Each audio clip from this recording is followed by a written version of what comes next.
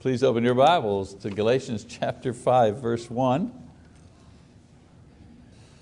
Paul writes in Galatians 5, verse 1, "It was for freedom that Christ set us free.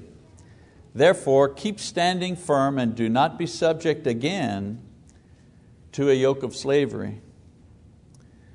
You know, in this country, if we haven't noticed it, we do possess some very precious freedoms.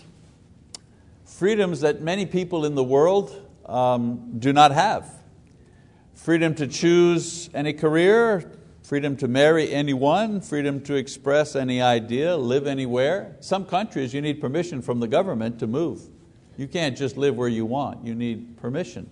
We have so many freedoms in this country. I say this because Paul, in writing to the Galatians here, is writing at a time when the majority of the people that he was speaking to in the first century did not have these kinds of freedoms. You know, some historians tell us that up to 40 or even 50% of the Roman population at that time were slaves, without any personal rights, without any freedoms whatsoever. But Paul says clearly in Galatians 5, he says they were set free. Now we know that slaves who became Christians in the first century remained slaves afterward. They were slaves and they were baptized into Christ and they were still slaves after that. So what freedom is Paul talking about here in this particular verse? Well, the answer is, of course, the freedom from the principle of law. Paul says that this is the freedom that every person receives and enjoys when they become a Christian. Freedom from the principle of law. Now, freedom from the principle of law, this is not a concept that people talk about, on Facebook. Last time I looked, people were not, there was no discussion raging about freedom from the principle of law. We don't see this discussed on talk shows, late night talk shows. I've not seen this written about in any editorial, in any newspaper, but this concept is extremely important for every single individual alive. Now, when I say law, I'm talking about God's law, not human laws concerning right and wrong. When I say principle of law, I mean all that God says that people should or should not do, and that includes the 10 Commandments as well as all the directives and teachings in God's Word, the principle of law.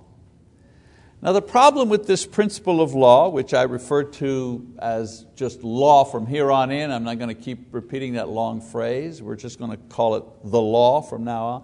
The problem with this law is that when it is revealed through God's Word, the Bible, instead of empowering human beings to do good, instead of empowering people to do what is right or to be perfectly in line with God's will, it has completely the opposite effect on people. In Romans chapter 7, Paul describes the 3 principal effects of the law when it is revealed to an individual. Let's go to Romans chapter 7, shall we? And let's read beginning in verse 7. First of all, Paul says, it awakens sinful desires. So what does the revelation of the law do for an individual? Well, first of all, it awakens sinful desire. He says, what shall we say then? Is the law sin? May it never be. On the contrary, I would not have come to know sin except through the law, for I would not have known about coveting if the law had not said, you shall not covet. But sin, taking opportunity through the commandment, produced in me coveting of every kind. For apart from the law, sin is dead. I was once alive apart from the law, but when the commandment came, sin became alive and I died. And this commandment, which was to result in life, proved to result in death for me. For sin, taking an opportunity through the commandment, deceived me and through it killed me. So the very first thing that the revelation of the law to an individual does is it awakens sinful desire. Paul says that knowledge actually produces a greater desire for sin. Sin becomes more desirable once it is seen as forbidden. Exactly the opposite of what we would have thought the law would have done for us. Another thing that the law does when it's revealed to us, it produces guilt.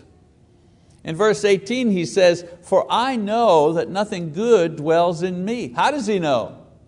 Well, the law has been revealed to him.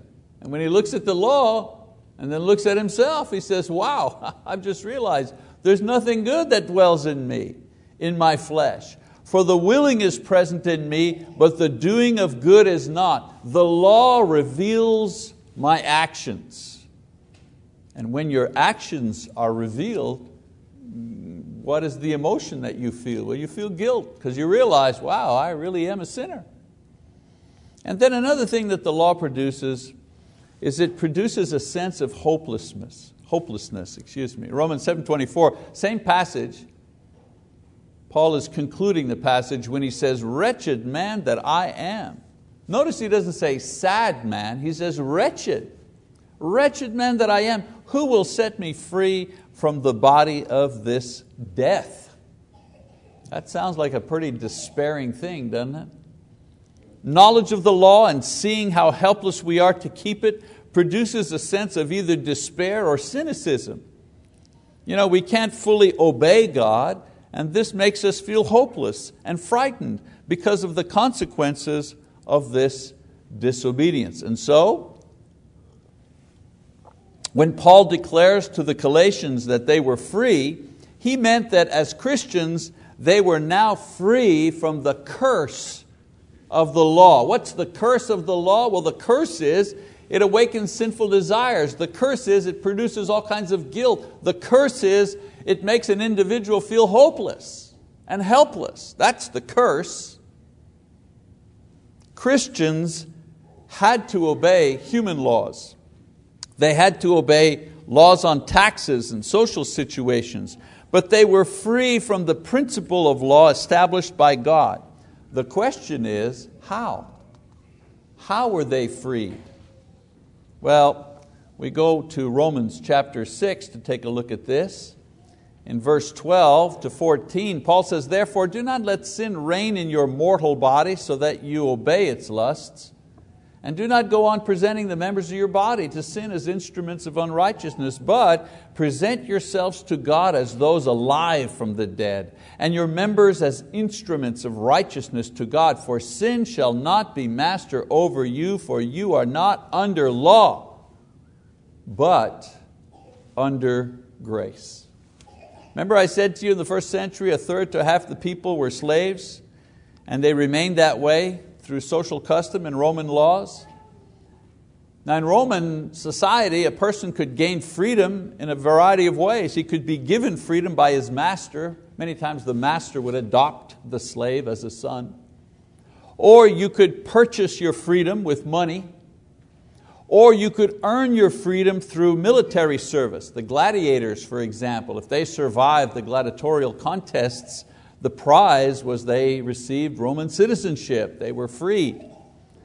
So in the same way, the principle of law keeps men as slaves because when it is revealed to them, they are overcome by the power of sin. You see, as far as the law is concerned, the more you know the law through your conscience or through God's word, the more enslaved you are to sin. Remember Hezekiah in the Old Testament when they found the book of the law and they began reading what the ordinances were and what they should have done? What did they do? They tore their garments and they said, and I'm paraphrasing, "Man, are we in a lot of trouble here?" Because they just realized everything they were doing wrong. Now the thing that breaks the power over us and frees us from the curse of the law is the revelation of God's grace towards us in Jesus Christ. You see, when the law is revealed, we are overcome by sin's power and sadness and guilt and fear and hopelessness. But When God's grace is revealed to us, we are free from the effect of the law and the power of sin over us. Now in the passage we've just read, Paul is telling the Roman Christians that they're no longer slaves to the power of sin because they are no longer under the rule of law, which made sin desirable, which created guilt, which produced despair and fear. He says, you're not under that law anymore. You're not operating under the curse anymore. He says, you are now under the rule of grace, which makes sin distasteful to us. I don't know about you, but I don't like sin. I can remember, I've told you this before, one of the advantages of being converted when you're an adult, you remember what it was like when you were not a Christian, when you didn't have a clue, when you weren't seeking God, where sin is whatever, I do whatever I want to do. And the only thing holding me back is maybe I'll get caught, or I don't want to get in trouble. Oh, that'll make me feel bad, but. So I remember feeling like that and thinking like that. But I don't feel like that and think like that anymore. Now, I don't want to sin, and I'm upset with myself when I do sin. You know what I'm talking about. You tell yourself, I'm not going to do that, I'm not going to lose my temper, I'm going to go in and I'm going to speak and I'm going to be calm and cool and collected, and then something happens, kaboom, and you blow up. Even after you told yourself you weren't going to do that. And so if you're under the rule of grace, it makes sin distasteful to us. And that grace produces forgiveness and healing in our hearts. And it gives us hope for a joyful future. So Christians are under a new law, a law of grace, not a law of commands. A different ruler administers each of these laws. For example, the law of commands is ruled by a judge, and the law of grace is ruled by a loving Father. So one question that arises from all of this is, well, how does the change take place?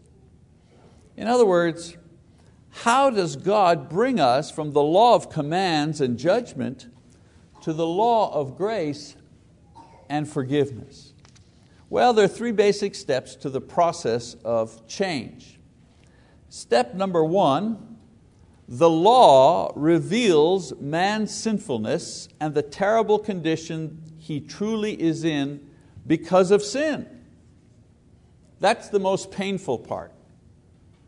That's one of the reasons why when you begin to have a little bit of a religious discussion with someone, someone who's not a Christian, and you kind of somehow, either you've kind of led the conversation to that, or somehow you've fallen into a discussion about religion and spiritual things, why people are afraid, and you say to yourself, why are they afraid? Why won't they talk about it? Because they know intuitively that if they begin talking about religion, they're going to have to face their own sinfulness.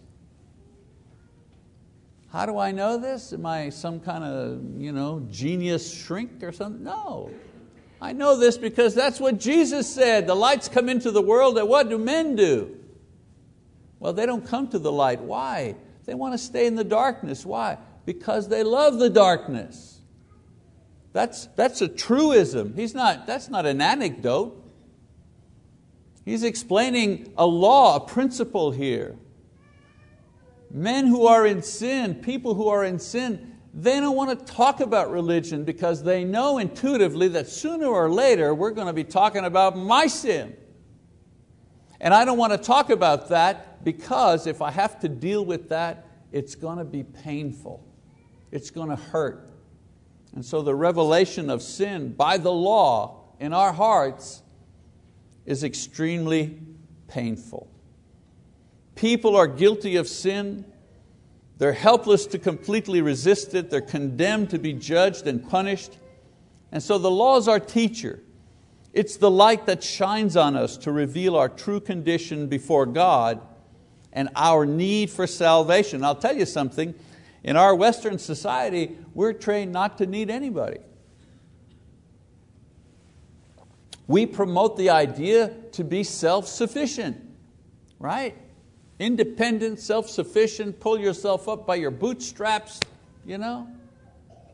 But when it comes to Christianity, it's a complete opposite worldview. You are helpless. You cannot pull yourself up by your bootstraps. You can't help yourself. You can't talk your way out of it, or spend your way out of it, or work your way out of it. You can't do that. You're helpless. And so now we're ready for stage 2, if you understand what stage 1 is. Stage 2, the Word of God reveals the good news. You see, the same Word that reveals the law also reveals the good news, or the gospel message of how God has saved us from the curse of the law. Jesus Christ, God made man, offers His perfect life according to the demands of the law in order to pay for the moral debt that we have accumulated before God through personal sin. All of us have accumulated a moral debt that we have not the currency to pay for. What is required to pay our moral debt is a perfect moral life. And Jesus comes with a perfect moral life, sinless life, and He makes payment for all of our sins. The law says, if you sin, you die. No exceptions. If a perfect sacrifice is offered, then all sins are forgiven. No exceptions. So God sends His Son Jesus to die on the cross to pay for the sins of all people according to the terms and conditions of the law. He suffers our punishment so we do not have to suffer that punishment. And then step number 3, the resurrection of Jesus from the dead is the proof to us that the curse of death has been broken once for all. Very simple. I've said this before. Imagine God could have said from heaven, you know what, I think I'm going to forgive you all. I'm just going to send the angels down just to spread the word. You're all forgiven, it's fine, and you'll all be resurrected at the end. Just take my word for it. I don't know how motivating that would be. Instead of doing that, He comes in the form of a man, suffers the death that all of us are very familiar with, and then is resurrected. Now I have the proof. Now I have the hope. Now I have the conviction. Now I have the rock solid evidence that I need that this curse of death has finally been done away with. Because I say to myself, if God can do it for him, well then He can do it. He can do it for me. His resurrection is the proof that the debt for sin is paid, and that the curse has no effect on Him and on those who become His disciples, of course, through repentance and baptism, when we read about that familiar passage in Acts chapter 2, verse 38. And so the resurrection of Jesus guarantees that ours is possible, and if ours is possible, then there is no longer any fear of death. Part of the curse, remember the curse of the law is we were afraid. We're afraid of dying. It's not so much dying, we're afraid of what comes after. The resurrection of Jesus shines forth. Here's what comes after. This is what you've got to look forward to. I don't know about you. I don't know about you. But the thing that God says to me in the middle of the night, 3 words that I get from the gospel, that I read when I read the Bible. I don't know how many times I've read it from cover to cover. 3 words. Don't be afraid. Don't be afraid. You see this over here, this resurrection? Don't be afraid. A person is under the curse of the law by choosing to disobey it. And that very same person comes under the freedom of grace by choosing to believe and obey Jesus Christ. The law of commands imprisons us, condemns us, punishes us. The law of grace sets us free. I've explained the curse of the law and the freedom of grace in kind of doctrinal and ideological terms, but what does this change actually do for me? In other words, what does freedom in Christ or freedom from the law, what does it mean for me in practical, everyday terms? Well, freedom in Christ does not mean that we're free to do what we please or free to disobey Christ. Paul says, what shall we say then? Are we to continue in sin that grace may increase? May it never be. Romans chapter 6, 1 and 2. He's saying, hey, you're under grace, but that doesn't give you the right to disobey God. I'll give you an example. A person is released from jail. He receives a pardon. His sentence is commuted and he is free to leave prison. He receives that pardon and he becomes a, quote, a free man. But does this mean that he can now do as he pleases and disregard all the laws because he's been freed from his punishment? Well, no, of course not.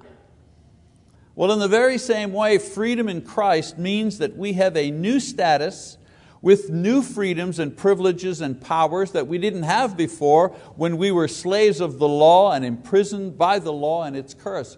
It's something new that's happening to us in our lives. Here are some of the practical things that we enjoy as Christians who are free from the law. First of all, we're free from the power of sin. I've mentioned that before, but it's very important. The knowledge or awareness of the law gives sin its power. In other words, we desire it, we are helpless before it. That's sin's power. It's always got a hook in us somehow. It always has some sort of attraction. But receiving God's grace, and when we say receiving His grace, I mean receiving the forgiveness that He gives us and the mercy that He shows to us and the promise that He makes and the proof that He gives, all of that and all the spiritual gifts that He promises, all those things compressed down into a single word, grace. When we receive God's grace, it gives us the strength to overcome sin. You see, under the law, no one has the ability to overcome sin. Romans chapter 8, verse 7. Under grace, we receive help to overpower the sin in our lives. For example, we have the assurance that the sacrifice of Christ pays for all of our sins, past sins, present sins, future sins. That's what John is talking about in 1 John chapter 1, verses 7 to 9, when he tells us, if you confess your sins, He is faithful to wash us clean from, you know what I'm saying? The blood of Christ washes us clean. Who is He talking to? Well, He's talking to Christians. As a Christian under grace, I don't worry about the past. It's all gone. And if I fail today or tomorrow, I have the assurance that I can be forgiven and continue on in hope of heaven. This is not possible under the law. One mistake and it's over under the law. But under grace, the vehicle and the possibility of forgiveness is always open to me each day that I live. Secondly, we also have guidance from the Word of God to help us know how to live righteous lives, right? 2 Timothy chapter 3, verse 16. Every scripture is inspired by God and profitable for what? For teaching.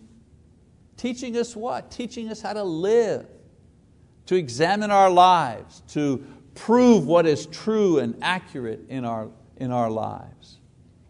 Life under the law is slavery to rules. Life under grace is a process of sanctification and spiritual development with the cross of Christ assuring us that we will not be condemned for our failures as we grow. So important. If I didn't have the reassurance of God's grace, I wouldn't try to do better. I mean, I wouldn't try because I know I wouldn't get very far. But He is like a father that says, don't be afraid. Remember I said that? Don't be afraid to try. Don't be afraid to step up to higher service. Don't be afraid to do away with that particular sin or that particular relationship or that particular habit. Don't be afraid. But God, I know I'm going to fail at this 50 times before I get it, maybe 100 times. And He says back to me, don't be afraid. The cross is always there to reassure me that if I fail in my effort, God will pick me up and will allow me to continue on. So don't be afraid. Go ahead, He says, try it. And then God gives us His Holy Spirit at baptism. Acts 2:38 once again, to help us in our prayer life and to strengthen us against temptation, to reassure us when we are weak in the faith. None of these things were available under the law, but are now ours to help break the power of sin over us. I want to tell you something. If you're not with some kind of sin every day, you're not working out your Christian life, okay? I'm just telling you that right now. People always say, well, I'm a sinner, I'm not perfect, I sin every day. And I answer you, well, good, I'm glad you acknowledge that you sin every day, but now tell me this, what are you doing about it? Are you working on that? Are you making an effort at that? Because you know what? That's a big part of your Christian life. Christian life isn't just about coming to public worship services.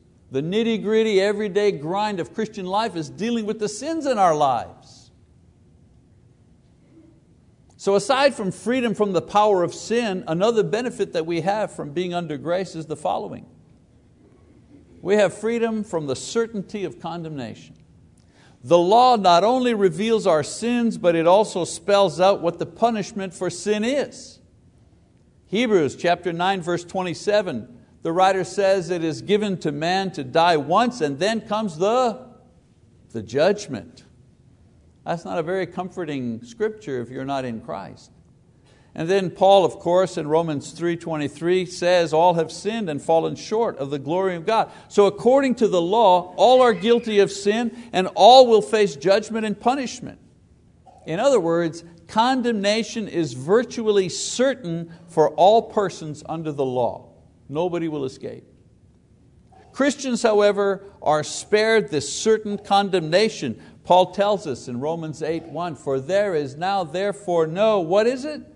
Condemnation for those who are in Christ Jesus. And the reason for this is that by virtue of forgiveness and not perfect obedience to the law, Christians are saved from judgment and condemnation. This is how it works. Jesus had no sin because He actually obeyed the law perfectly. Therefore, there was no condemnation of Him and consequently no death. He resurrected. We, on the other hand, we have no sin as well, not because we have obeyed perfectly. We have no sin because we have been forgiven. In other words, we have the same thing, but we got it in a different way. Therefore, there will be no condemnation of us, and there will be no death. We will resurrect for exactly the same reason Jesus did. There will be no sin in us, not because we obeyed perfectly, but because we were forgiven by a perfect Savior. Life under grace as a Christian means that you are freed from the absolute certainty of condemnation and eternal death and assured a merciful and joyful welcome from God at judgment. Do you ever think about that? I remember when Lisa's parents were alive. They lived in a beautiful small little town in Quebec, and her dad had this beautiful old house. It was 100 years old. It was right on the corner of a street, big white house, painted, a wraparound gallery, or porch if you call it that. And it had a wreath. When you went up the steps, and the wreath was maybe 10 feet high. So imagine a wreath 10 foot high that goes like this as an entranceway, all decorated with lights, and the beautiful snow and everything. And when the kids were small, we'd go there for Christmas. And we'd be driving there, and on the way, we would anticipate the welcome that we would receive. You know what I'm talking about. The kids get out of the car and they got their gifts for grandma and grandpa, and all the cars are parked there, the aunts, the uncles, the cousins, they've all got there ahead of you because we had to come from Montreal, which was 30 odd miles away. And when we rang the doorbell, ding dong, we opened the door and people were there and the tree was lit and hello Michelle, hello Leah, all the grandchildren and everybody was running. Oh, Grandpa, so happy to see you. In other words, what I'm trying to get across to you, that welcome that you get at homecoming, at Thanksgiving, at Christmas, that's the homecoming that's waiting for us. We tend to think that when we get to heaven, somehow we're going to be like at a Social Security office. All right, what's your name? Where did you live? Where did you go to church? Oh yeah, did you go Monday? Did you go Sunday night too? Did you? Okay, good. Yeah, well, stand over there. We need to talk about it. That's not the welcome that God is preparing for us. That welcome that we received, Lise and our children receive, and I received from the grandparents. Oh, you're here, it's so wonderful. And the aunts, oh, how you've grown. And the kids, oh, look how tall you are, Paul, and all that good stuff. That's the kind of welcome that's waiting for us. When we know this, and I'm not creating a story here, that's the welcome, the rejoicing of the angels, the end of the age. Death is gone. No more sin. The knowledge that this is the welcome that is waiting for us frees us from the fear of death and the way that fear of death affects us all throughout our lives. When people are afraid of death, they act selfishly and they are self-centered. They hoard material wealth. They act immorally. They fear growing old. Why? Because they're afraid of death. Why? Because they're afraid of what's going to come after. But we know the welcome that is waiting for us. If there's nothing after death or only judgment after death, you might as well look out for number one while you're here and put off dying for as long as you can. But when people are forgiven for their sins and empowered to overcome temptation, when they know that God will happily welcome them home after they die, they are no longer afraid of physical death because they see it for what it really is. Not the end of life, but the beginning of true life that will never end. At the beginning of this lesson I said that freedom doesn't mean we are free to do what we want, but rather we are now free to do what God wants us to do. And here are some of the things that we are free to do. First of all, we're free to offer ourselves as living sacrifices pleasing to God in righteous living and service to others. I don't have to be afraid that in offering my life in service to someone else that I'm wasting my time, that I've wasted my life, that I could have been doing something better than that. I know that offering my life as a living sacrifice to God is the best use of my life. I know that. We're also free to honor others, to love our brothers, to worship God acceptably, to live in this world as honorable people. We are free to share with others the amazing story of our liberation from sin and death under the law to a life of joy and peace under the law of grace through Jesus Christ. I'm free to I'm free to go all out for God. No holding back. No hedging my bet. That's what I'm free to do.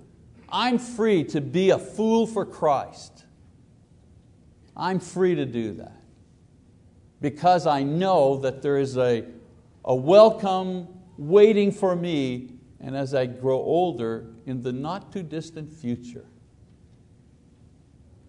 So I finished this evening with a wonderful story about a nation who was in slavery that found freedom and how they chose to witness their newfound liberty. And this is a true story, and I read.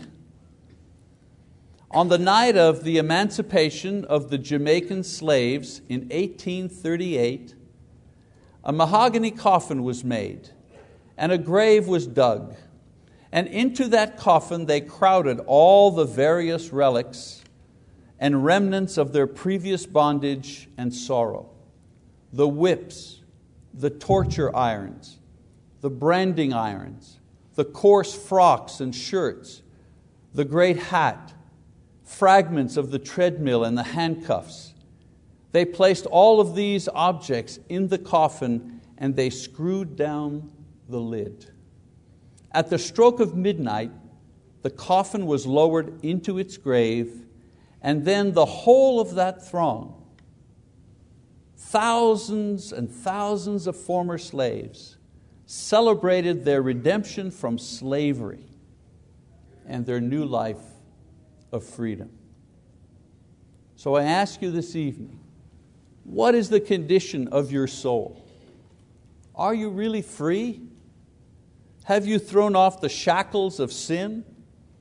Have you broken the cords of condemnation? Have you escaped the dread of death? God calls all those who are under the curse of the law to become free in Jesus Christ. Free from the law, free from sin, free from condemnation and death. If you want this freedom, then come to God, believing in Jesus Christ, and express your faith in Him through repentance and baptism, and you will be free. You will be free indeed, and you will be free forevermore. If this is the freedom that you need, then I encourage you to come forward now as we stand and as Bob leads us in our song of encouragement.